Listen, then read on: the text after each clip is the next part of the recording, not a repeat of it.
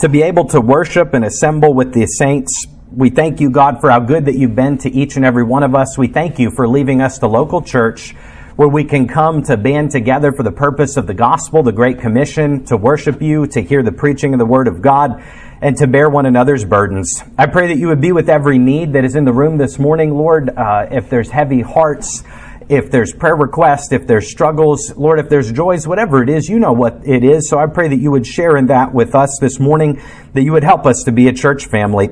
I pray that you would help me as we look to the Word of God this morning, that you would help me to the best of my ability to say, "Thus saith the Lord," to preach the truth and to define it biblically and to do so in a way that is loving as well.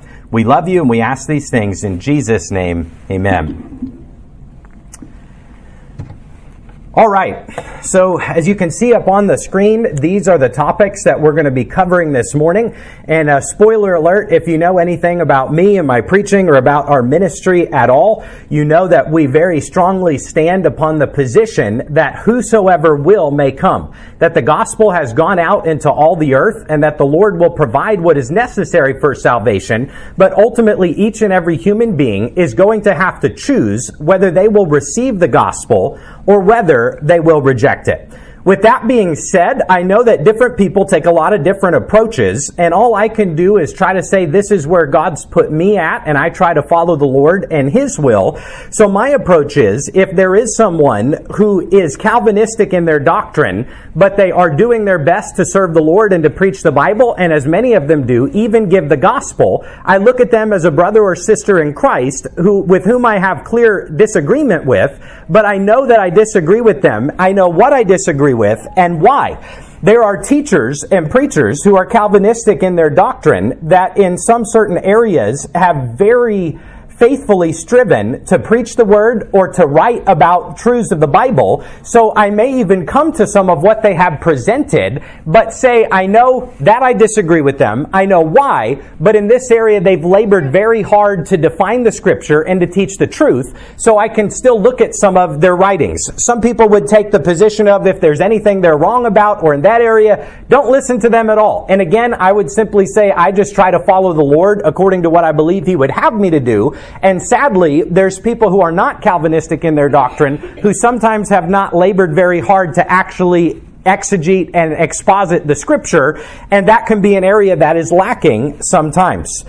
Pastor Clarence Sexton from Tennessee said that many different people who follow Calvinistic doctrine are actually still very evangelistic in the way that they approach things. He said that he was a visitor at a church one time that believed Calvinist doctrine, and he said before I could even get out of the restroom, they came up to me and tried to see was I saved and to give me the gospel. He said, and I think we should do that. Now, we probably should wait till they come out of the restroom to approach them, but praise the Lord that however, if somebody defines their theology upon these doctrines differently, if they are telling the news that Jesus died for your sins, you need to receive Him as Savior in order to be saved, I'm going to praise the Lord for that. Even if I know that there are clear differences there between me and them, and even though I may not invite them to preach in our church or associate with them in that type of a way, I think we all can still strive to love each other, even if we have differences. And I would say nobody in this church has to agree with everything I say about this topic over the next couple weeks in order to be here. I think there would be a difference between somebody being antagonistic towards the doctrines and stands of a church, where they find a couple things where they're different from than the church they attend, and then they try to approach everybody after the service and give them a bunch of literature that tries to prove what the church is teaching is wrong. That would be different than simply following the Lord with the local church, trying to serve Him there, even though there are differences in what may be said and in what you believe. Because we're certainly not going to agree with each other on every single thing, no matter what happens. So while I say those things about you're welcome here if you disagree with some of these things, and while I love other Christians who may take a different position, I do want this morning to be very clear on where we stand and on what we teach. If you remember Pastor Johnson, who preached for us back in February, my wife and I went to visit a little church in the country on a Wednesday night or maybe a Sunday night for the first time that was near our home in Howe when we lived up north. And Pastor Johnson, we were talking about the church and different things we believed, and he said, we're not Calvinist, not even a little bit. Okay, so that's pretty much where we are. The definition of God's nature and character is at stake based off of how we describe the truths of salvation and how God is active in that role. Now, it can end up making very little practical difference in how you live your life day to day if you take a strong stand on the practice of evangelism and wanting to tell everybody about Christ. These different doctrines and how you disagree with it can end up having a pretty negligible difference on how you're living out your life day to day. Yet it does matter, because the definition of the nature of God and the character of God and the doctrine of soteriology, which is what we'll be looking at this morning, meaning the study of the doctrine of salvation, is pretty important. And it's pretty important that we define what the Bible has to say about it. All right? So here we go. That is a picture of John Calvin. John Calvin was a French lawyer, theologian, and ecclesiastical statesman who lived in the 1500s. He was the most important figure in the second generation of the Protestant Reformation. In the 1520s, he studied at the University of Paris. John Calvin wrote his beliefs in Switzerland, where he wrote the Institutes of the Christian Religion only 1 year after his conversion. He later moved to Germany and then to Geneva, where he served as pastor and head of the Genevan Academy and wrote the sermons, biblical commentaries, and letters that form the basis of Calvinism.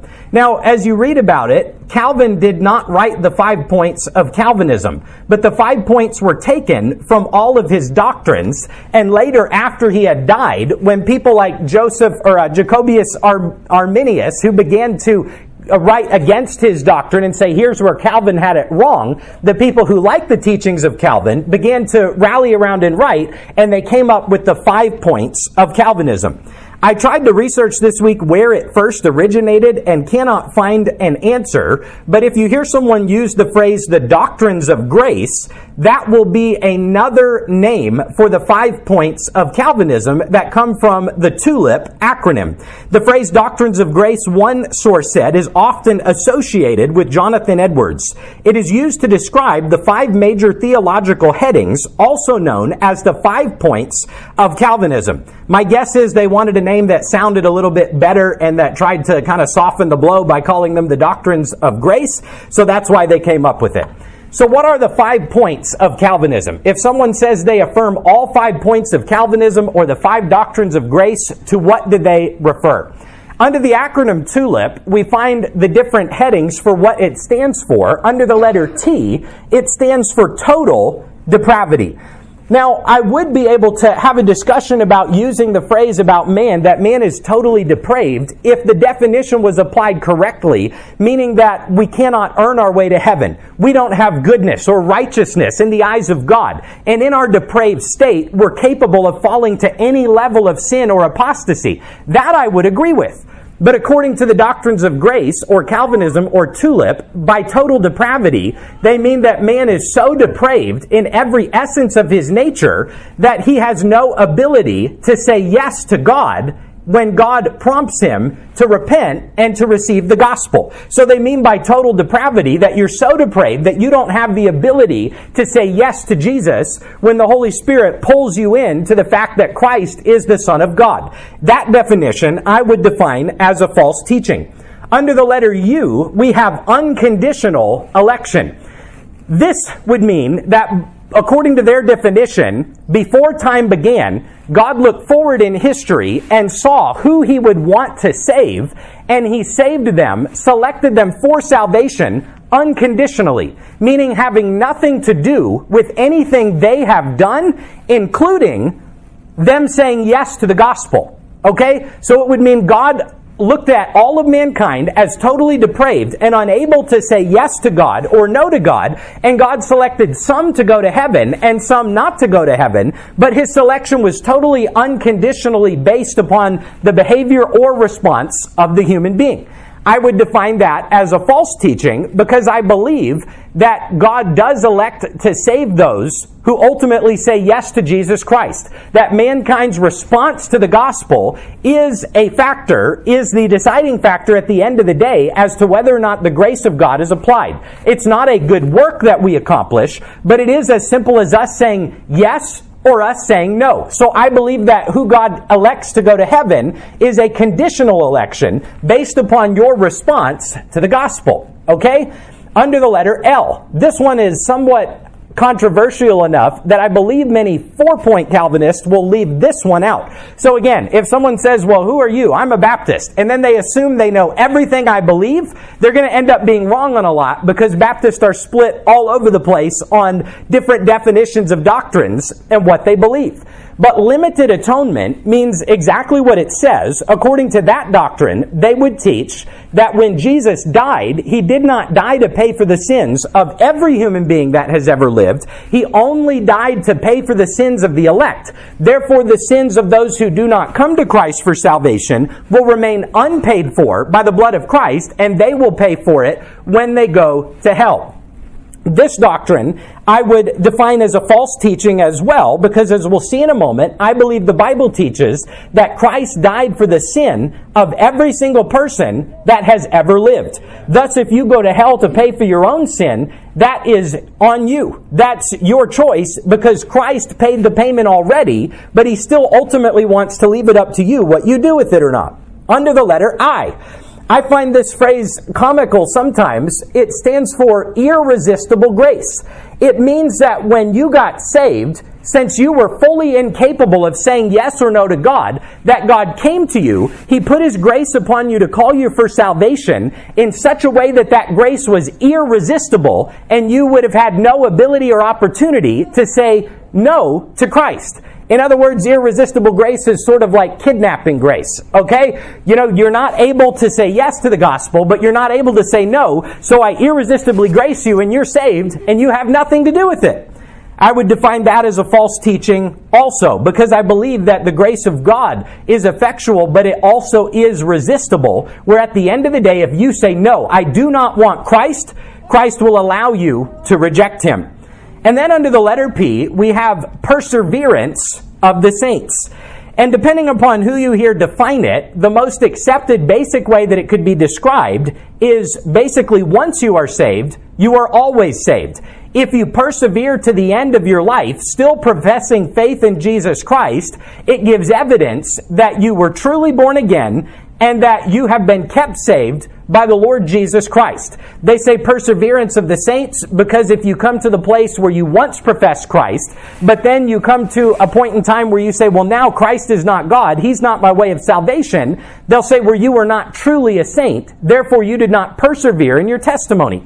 So if you want to define that point as eternal security, or once saved, always saved, then that doctrine we would affirm. We believe that eternal life is a present possession, and if you have been saved or are in Christ, you are not in danger of falling away because our faith is not dependent upon us or our works, and if we continue to profess Christ through the end, it gives evidence that He saved us and that our conversion was genuine. There's such a thing as a false profession of faith, where someone will claim Christ, but then their life never shows any evidence that they actually believed or changed, and a false profession of faith does not save us, okay? I know that I'm going fast, but if you simply say, Jesus, please save me, but you didn't truly have an understanding of what the gospel was, of your sin, and of judgment that you were headed for, and of your need of salvation, and did not sincerely call upon the name of the Lord and repent, meaning to turn and accept Christ as your only payment for sin, it's not enough to get you to heaven for you to say a little prayer if you don't understand what's actually going on. So I would agree personally with the doctrine of perseverance of the saints, because once we are saved, I believe if we are genuinely saved, we never fall away, but we have eternal security. All right? This guy's name was Jacobus Arminius. He was a Dutch Reformed minister and theologian during the Protestant Reformation period, whose views became the basis of what is now known as Arminianism. He served from 1603 as professor in theology at the University of Leiden and wrote many books and treatises on theology. Following his death, his challenge to the Reform standard, the Belgic Confession, provoked ample discussion at the Synod of Dort, which crafted the 5 points of Calvinism in response to Arminius' teaching. Okay? So Calvin defined these doctrines in all of his writings, and what did that say? The Synod of Dort, they came up with 5 points to say, here's the 5 points of Calvinism, because Arminius had been writing as to why Calvin was wrong. I don't even know what I just said. So if you're following me, you're doing really good, okay? Considered a man of mild temperament, Arminius was forced into controversy against his own choice. He had earlier affirmed the Calvinist view of predestination, which held that those elected for salvation were so chosen prior to Adam's fall, but he gradually came to have doubts about this teaching. To him, predestination seemed too harsh a position because it did not provide a place for the exercise of human free will in the process of salvation. Hence, Arminius came to assert a conditional election, according to which God elects to eternal life those who will respond in faith to the divine offer of salvation. In so doing, he meant to place greater emphasis on God's mercy. So then, there are 5 points of Arminianism as well. Number 1 is free will. This states that though man is fallen, he is not incapacitated by the sinful nature and can freely choose God. His will is not restricted and enslaved by his sinful nature. He still has the ability to say yes to the Holy Spirit when the Holy Spirit draws him. I would affirm that as true. The next one is conditional election, meaning God chose people for salvation based on his foreknowledge, where God looks into the future to see who would respond to the gospel message. This I would affirm as true as well. If God selected you to go to heaven, it's based in some part upon the condition that you agree to it. And that's simply what that means. The next one, number 3, is universal atonement. This is the position that Jesus bore the sin of everyone who ever lived when he died on the cross. This we would affirm as true as well. Then number 4, we have resistible or obstructable grace. By this, the meaning is the teaching that the grace of God can be resisted and finally beaten so as to reject salvation in Christ. I affirm that as true as well. If you ultimately harden your heart and tell God enough times, I do not want you to save me, then God will give you over to your own way, and I don't believe he's going to kidnap you against your will and make you get saved. The door is open there for you to obstruct or to resist his grace. Now, under number 5 is falling from grace. The teaching that a person can fall from grace and lose his salvation. That doctrine I do not agree with. I believe in eternal security, that once we are in Christ, we are secure with our possession of salvation. Now, my younger sister said to me one time, I bet what happened is that Arminius was so contrary to Calvin that when he got to the last point, he said, I'm not going to let him have that one either. So I'm just going to say he got everything wrong. Now, whether that factored in or not, you can see the definition side by side of the 5 points of what would be called Calvinism and the 5 points of what would be called Arminianism. Now, in my circle, I've heard people often say, I'm not a Calvinist or an Arminianist. I'm a biblicist. And that's fine. I agree with that too. But it's still helpful to kind of define what the terms are. So technically, I would have to affirm 1 of the 5 points of Calvinism and 4 of the 5 points of Arminianism. But that would leave me short of claiming either one of these systems of theology as what I would define myself as. All right? So with the time that we have remaining this morning, we're going to start out on a 10-point outline that is going to be giving the affirmative of how I believe the Bible defines soteriology, or the doctrine of salvation. Now, my approach to this is going to be different than if I was doing a 3-hour debate with someone who held to all 5 points of either one of these doctrines. I'm not going to address every single verse in the entire Bible that might play into it looking like there's election or do we have free will. But what I'm going to do is to give the affirmative for what we believe the doctrine of salvation is, and 10 different points that we believe scripturally to be true. All right? I think everybody's still here. Nobody left. So let's keep going. Number 1, biblically, God wants everyone to be saved. This is a simple statement of the fact that Scripture says that God wills or desires every single person who has ever lived to come to salvation in the Lord Jesus Christ. That's His desire. That's what He wishes we would do with the free will that He has given us, is He desires for us to repent and to take Him up on the offer of salvation.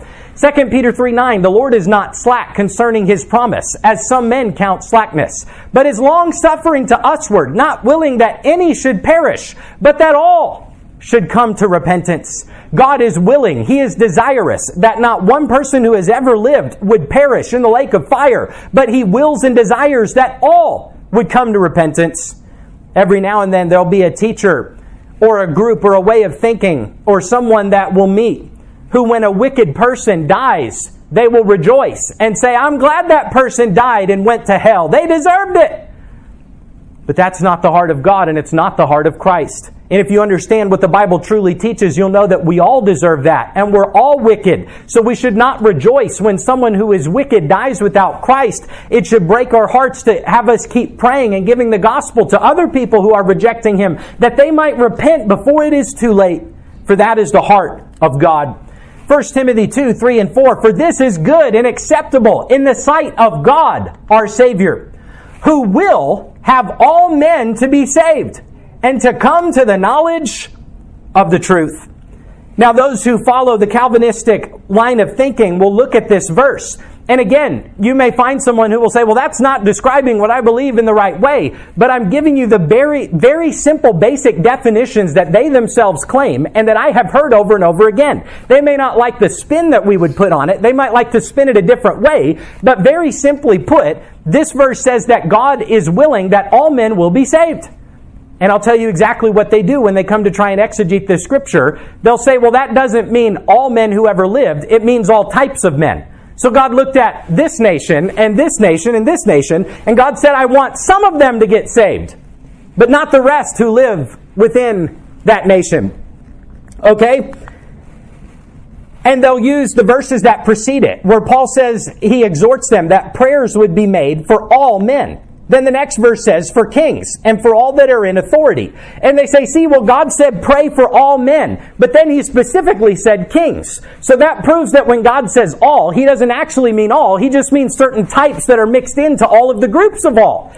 But I think it's pretty easy to follow if we're not getting tripped up that Paul's saying pray for all men. And then to a group of people who might have been antagonistic towards the kings and rulers who were persecuting them, he reminds them, hey, all includes the kings and those who are in authority. So you could tell your child, be nice to everyone. And be nice to your brother, especially, because you live with him. Okay? It's not negating the prior statement that everyone should be treated kindly and nicely. And so when God says He will have all men to be saved, it's a very basic statement. It's a very basic truth. There's no need to start reading other things into this text other than to affirm that God said He wills and is desirous that all men would be saved. That's why He offered it to all.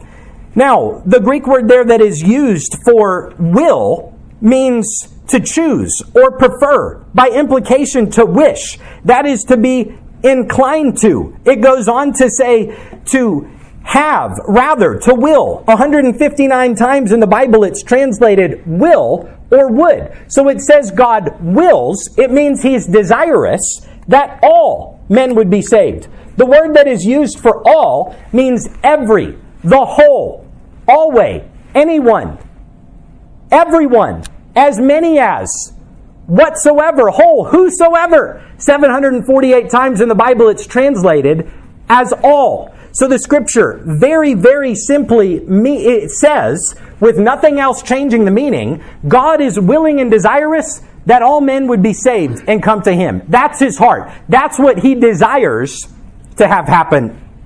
Do the word study. Pull up the other 748 plus times that it's used in the Bible, and you will find that it means what it says it means. God is desirous and willing that all would be saved. Acts 17:30. At the times of ignorance God winked at, but now commandeth all men everywhere to repent. Why is God commanding all men everywhere to repent? Because that's what He wants them to do. Right. That's what He desires for them to do. If you go to your 3-month-old baby in the crib and say, clean your room, It's ridiculous. It's not possible. You'd be commanding them to do something that they're not able to even do. So I simply believe that when God says He commands everyone to repent, it's because He actually desires them to obey His command, and He knows that they are capable of completing a command. Amen. And that's the whole point.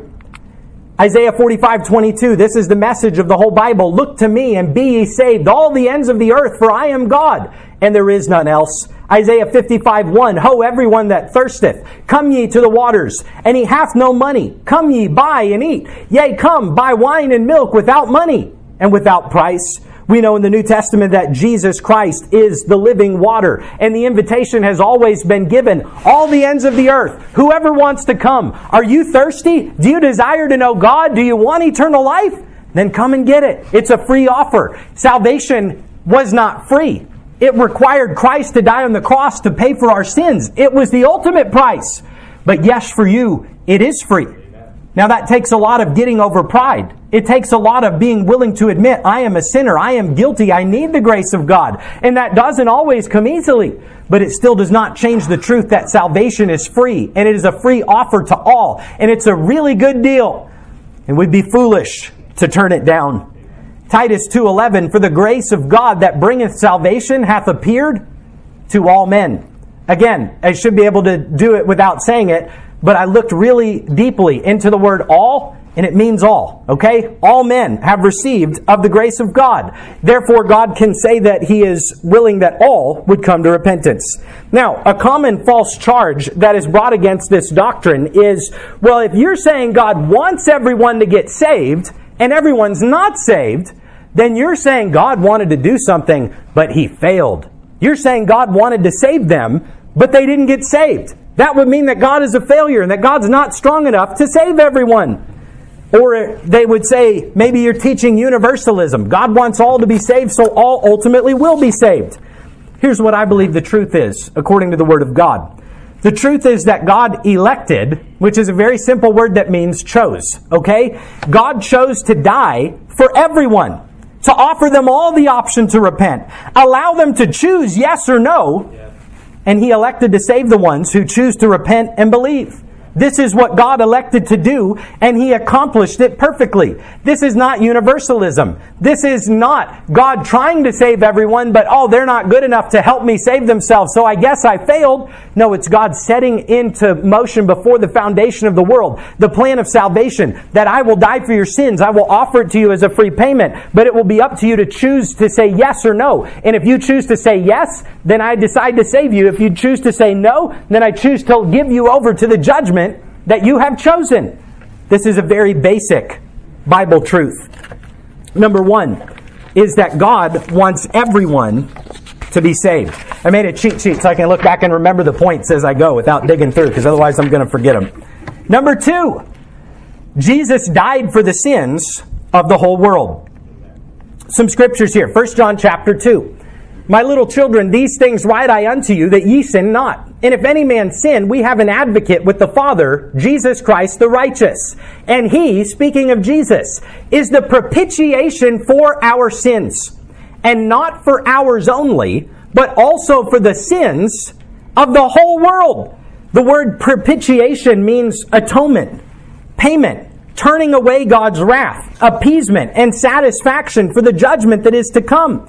And the Bible says that Christ is the payment for our sins, not just for ours, the church, but also for the sins of the whole world, all the people in the world, and all the sins that have been committed.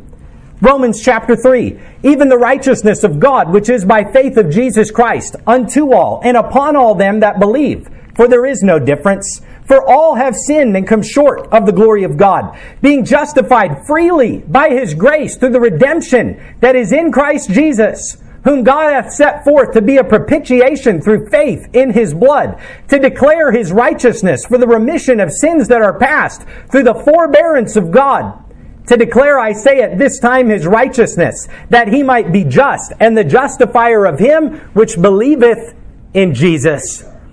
If you've tried to follow any system of belief this morning that is trying to earn your way to heaven, may I tell you, I'm sorry for whoever told you that's the way to go, because God says we are justified freely by grace through the redemption that is in Christ Jesus. You cannot live good enough to go to heaven. You cannot do more good than bad in order to go to heaven. It's a good thing to go to church or to get baptized or to give money to the poor, but these things will not take you to heaven. It has to be freely received. The propitiation of Christ on the cross. Isaiah 53, if you know your Bible, you know that this is one of the most famous chapters in all of the Old Testament that prophesies about Jesus Christ. Written 7 centuries before Christ showed up on earth. It tells perfectly about His life and death and His atonement. And Philip was caught away into the wilderness to speak to an Ethiopian man who was on a chariot in the book of Acts. And he was reading from a scroll. And as Philip was sent to witness the gospel to him, he was reading from the scroll from Isaiah chapter 53 about Christ. And then God sent Philip along to explain what the scripture was saying. And speaking of Christ, Isaiah says, all we like sheep have gone astray. Romans says, for all have sinned and come short of the glory of God. If you claim to be without sin this morning, then you are a liar, and the word of God is not in you, according to 1 John. All we like sheep have gone astray. We have turned every one to his own way, and the Lord hath laid on him the iniquity of us all. We all have sinned, and the iniquity of every single one of us was laid upon the back of Jesus Christ when He died for our sins. Thus His payment could be said to be sufficient for all sin everywhere, for all time, once Christ was sacrificed on the cross. Hebrews says the bulls of blood and of goats could never actually take away sin. So in the Old Testament, when they said, go to your flock, get a lamb and bring it up to the altar for it to be slaughtered and the blood to be sprinkled all around the mercy seat. And they would say, bring a lamb that is without spot or blemish. You can't bring one that you don't want. Don't bring one that is crippled. Don't bring one that is spotted or diseased. Bring the best and purest lamb you have. Why? That was a representation of Christ. And Hebrews says He was once offered for sins. And John the Baptist said, behold, the Lamb of God that taketh away the sins of the world. And when He paid for sins, He paid for all of them. The Lord hath laid on Him the iniquity of us all. 1 Timothy 2, for there is one God and one mediator between God and men, the man Christ Jesus, who gave Himself a ransom for all to be testified in due time. One more here. For the love of Christ constraineth us, because we thus judge that if one died for all, then we're all dead. And that He died for all, that they which live should not henceforth live unto themselves, but unto Him which died for them and rose again. There's a lot of good commentaries and a lot of good textbooks and a lot of good people you can go ask questions to. But the Bible is a really good place to get your doctrine from. And God willing, that is what we're doing to the best of our ability. Now people will say, well, if you're saying Jesus died for the sins of the lost, and they reject Him, and they still go to hell, that would be double indemnity. That would be basically Jesus paying for their sin and them paying for their own sin. That wouldn't really be fair. Why would Jesus have to pay for their sin, but then they have to pay for it too? That's not just or fair. Let me ask you the question this morning, was anything about the cross just or fair? No, it was about mercy. And it was about grace. And it's a new level of mercy, grace, and love that the world has ever seen. Someone could say, well, what has God ever done for me? And though I could list a lot of things, I promise you He's done for you because you're here and breathing. My first response would be, He died for you. No one else has ever done that. He loved you, and He loved you enough to say, I am going to die for you. I'm going to pay for your sins, whether you choose to accept it or not. But the offer's free, and it's up to you. Number 1, God wants everyone to be saved. Number 2, Jesus died for the sins of the whole world. Number 3, no one can be saved unless God draws them. Okay? Let's look at 2 verses here, and then I'll give you a little bit more definition of what I mean by this. Jesus said, no man can come to me except the Father which hath sent me draw him, and I will raise him up at the last day. Now the word here for draw means literally to drag. In John chapter 21, the word is used for the disciples taking a net that is very heavy and full of fish, getting it up on the shore, and dragging it across the shore to where Jesus was. So Jesus said no one can come to him for salvation except the Father himself is pulling them to Christ. John 6:65. And he said, therefore said I unto you that no man can come unto me except it were given unto him of my Father. Now, what I mean by this statement, that no one can be saved unless God draws them, is I mean that salvation is not a human idea. Salvation is not a human endeavor. Salvation is not a human accomplishment whereby we earn it or whereby we will be able to come to God and say, I got myself to you. I got myself into heaven. You didn't have anything to do with it, but I just kind of decided I thought I wanted to get saved. But it means that God must supernaturally draw us to himself in order for us to even be capable of responding to his calling and to his pulling. Very simply put, we love him because he first loved us. If he had not loved you and made the means of his salvation available to you ahead of time, you would have had no ability to ever love him. The love came from God. The offer came from God. 1 Corinthians 2:14. The natural man receiveth not the things of God, for they are foolishness unto him. Neither can he know them because they are spiritually discerned. Nevertheless, I tell you the truth. It is expedient for you that I go away. For if I go not away, the Comforter will not come unto you. But if I depart, I will send him unto you. Jesus is speaking here about the Holy Spirit. And Jesus says, when I ascend to heaven, I'm going to send the Holy Spirit. And here's what he's going to do. When he has come, he will reprove the world of sin and of righteousness and of judgment. So we cannot be saved unless God is working in our heart, drawing us, calling us to salvation, giving us the ability to believe, and saying, you need to accept me. And isn't it a wonderful thing to know that if you or I try to share our faith or give the gospel to someone, the work is not wholly dependent upon how good we are at talking or even how much of the Bible we know. Now, I think we should try to get good at sharing our faith. I think we should try to know as much of the Bible as possible. But if all you know how to do is to tell someone that God loved the world enough to give Jesus to die for your sins, and if you will believe in him and receive him freely as the payment for your sins, you can go to heaven. Here's what happened to me when I got saved. That can happen to you too. It's a blessing to me to know that when I speak to someone about their soul, I'm not the only one there. Jesus said, I send you forth 2 by 2. Go there into all the world, preach the gospel to every creature. And lo, I am with you always, even to the end of the world. So when I am telling someone, you need to believe in Jesus, the Holy Spirit is pulling at their heart, drawing them to God and saying, this is the truth. You know it's the truth. Don't resist the truth. And there is certainly a supernatural work of God that is involved in the salvation process, and that is the Holy Spirit of God convicting the hearts of men and women of sin, righteousness, and judgment, and pulling them to God for the offer of salvation. All right, I told you this is real simple, but I know it's complex, but it's actually very simple. Let me recap. Number 1, God wants everyone to be saved. Number 2, Jesus died for the sins of the whole world. Number 3, no one can be saved unless God draws them. Number 4, God draws all men. He calls all men to be saved, and he provides light to everyone. Simply put, I don't believe that God ever looked down and he said, well, here's a person that's living, but I'm not going to show them revelation or light or convict their heart about the truth. I'll just give them to their own way. You see, God gives mankind free will, but he also is a sovereign God that is fully involved in the affairs of men as well. And we'll talk more about that as we go along. John 1:9.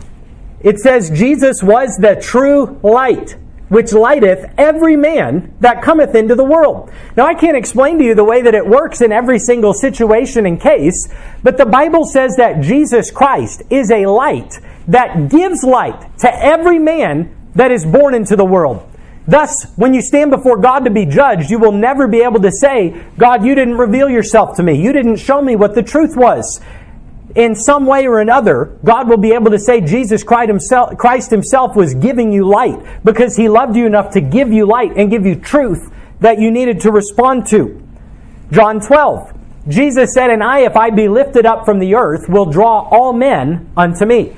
Now, sometimes this verse has been taken and used all by itself, which is usually a bad idea. And people will say, well, that's what our church wants to do. We want to lift up Jesus. We want to elevate Him and magnify Him. And if Jesus is lifted up, all men will be drawn to come watch. Now, I think we should lift up Christ in that sense, okay? But verse 33 tells what He meant.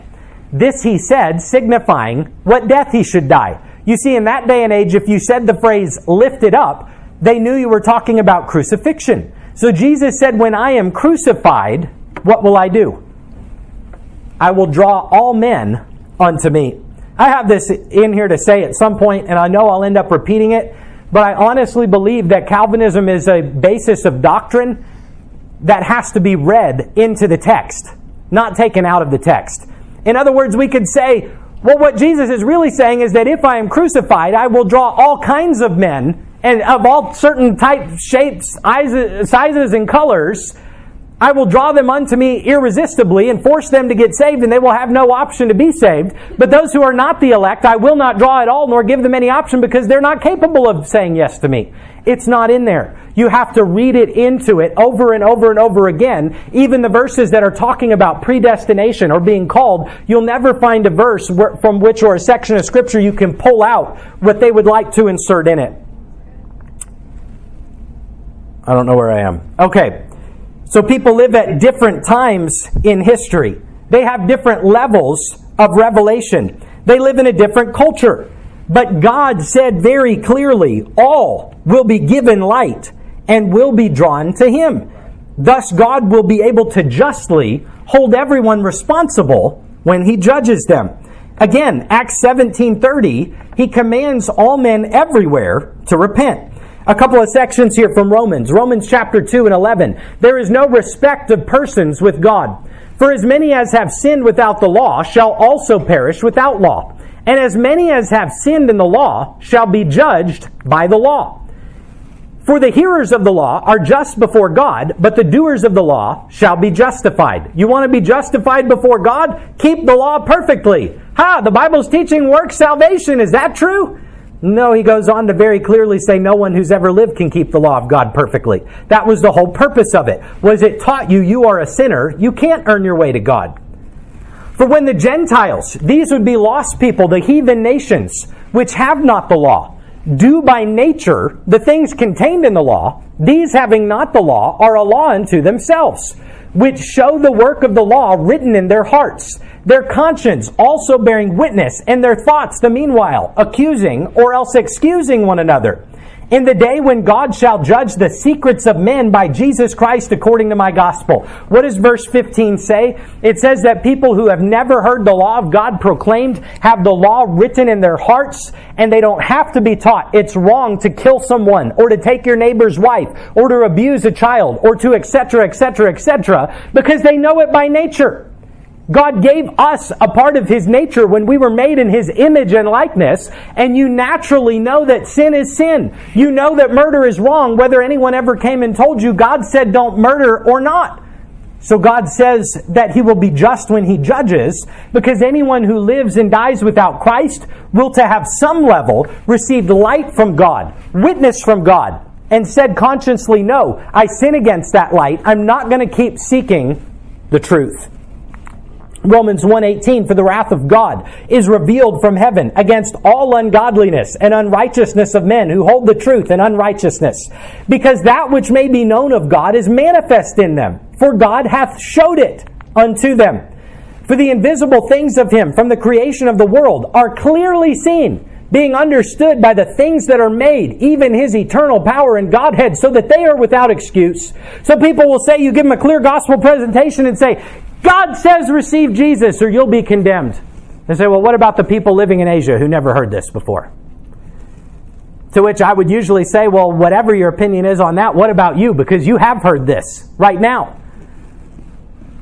But if you have the faith to say God is just when He judges, we can keep playing into it and try to flesh it out. But God says the people living in Asia had a clear revelation from Him, and that they should have been able to tell there was a Creator, and it's my responsibility to seek the Creator. And if they do not do that and seek and find the name of Jesus, they will ultimately be lost and be punished. I know that no one can be saved except it's through the name of Jesus Christ. No other name is given among heaven whereby we must be saved. And I know that it seems like people are born into times and situations where they don't have a lot of light from God. But I also have faith to believe that what God said is true. He is revealing Himself to them. And ultimately choices have to be made, whether to receive or reject the light that is given.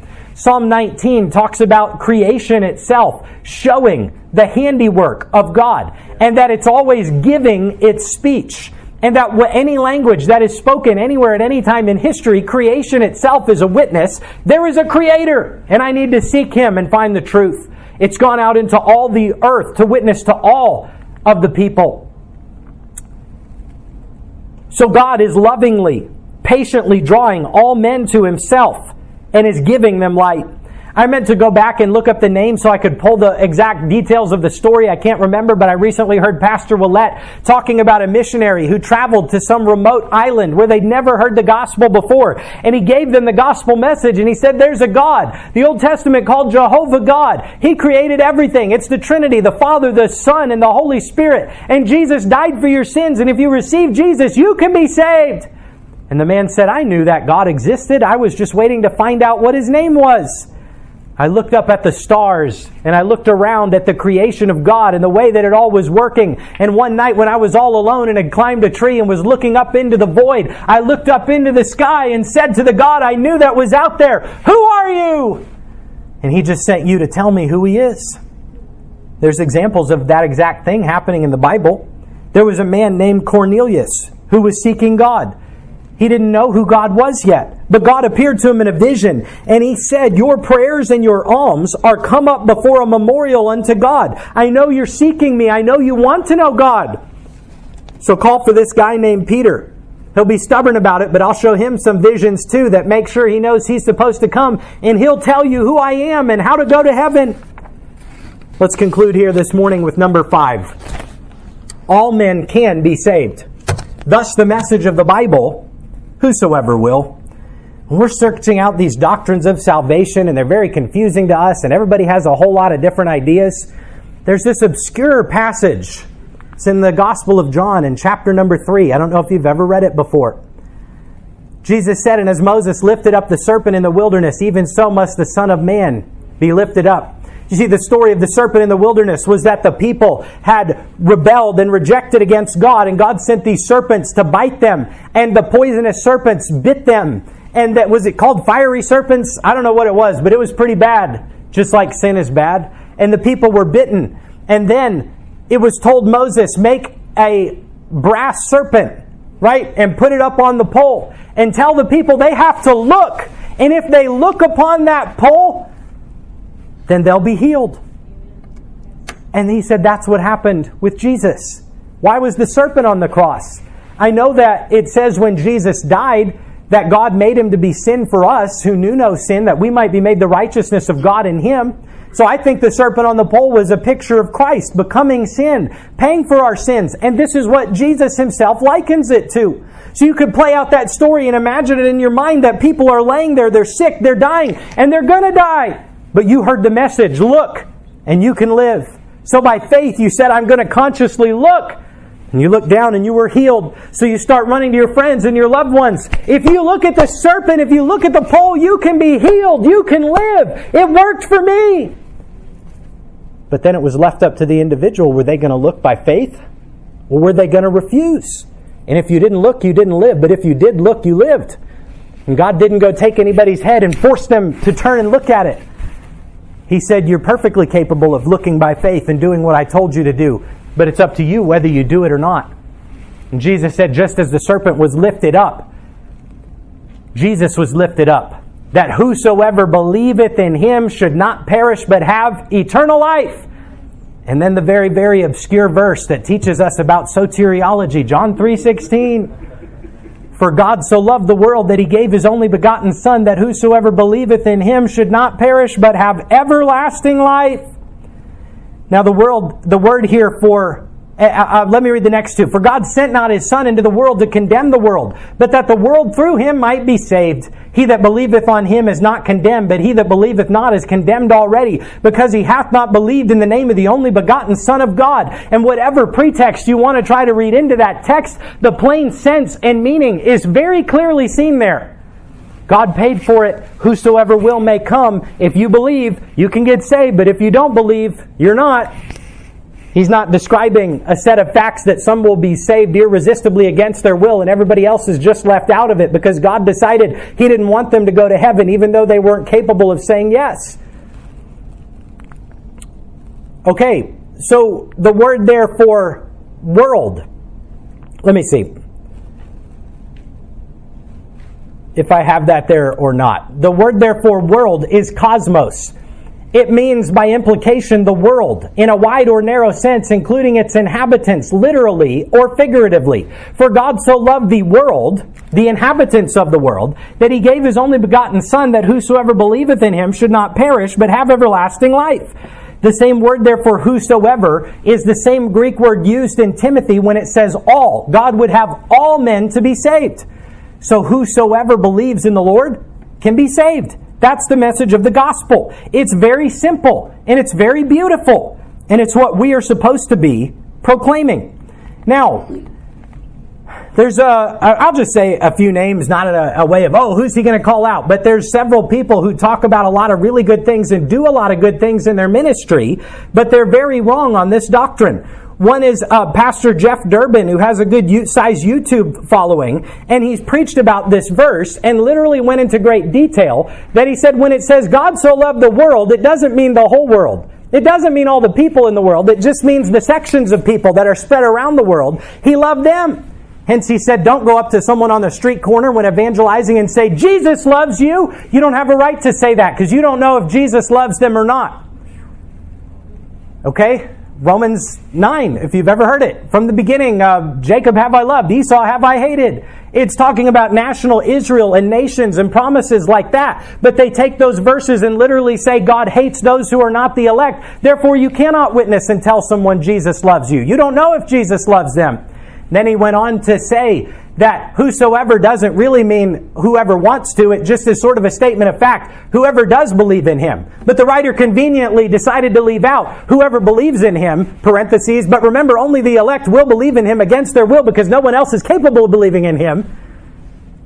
Should not perish, but have everlasting life.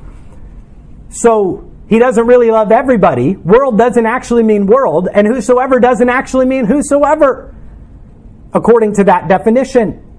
But look, it's very plain from the text. He's not talking about loving the chunk of ground that we call the world or certain sections in it. He ties it to the fact that whosoever believeth in him, all who would believe in him, all who would look to Jesus, just like those who look to the serpent on the pole, will be granted everlasting life and can be saved.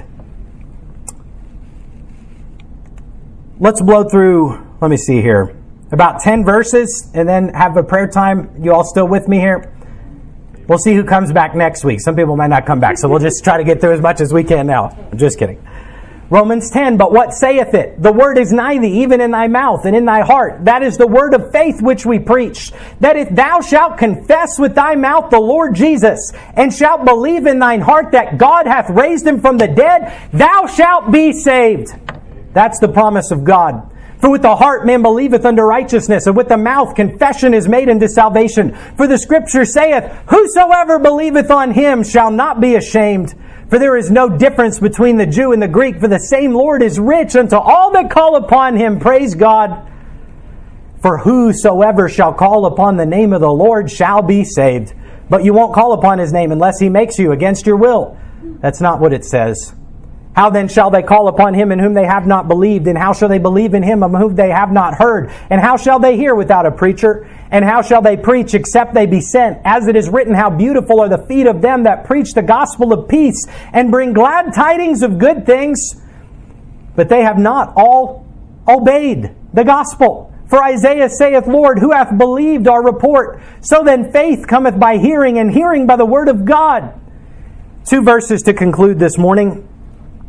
I, Jesus, have sent mine angel to testify unto you these things in the churches. I am the root and the offspring of David, the bright and morning star. And the Spirit and the bride say, come.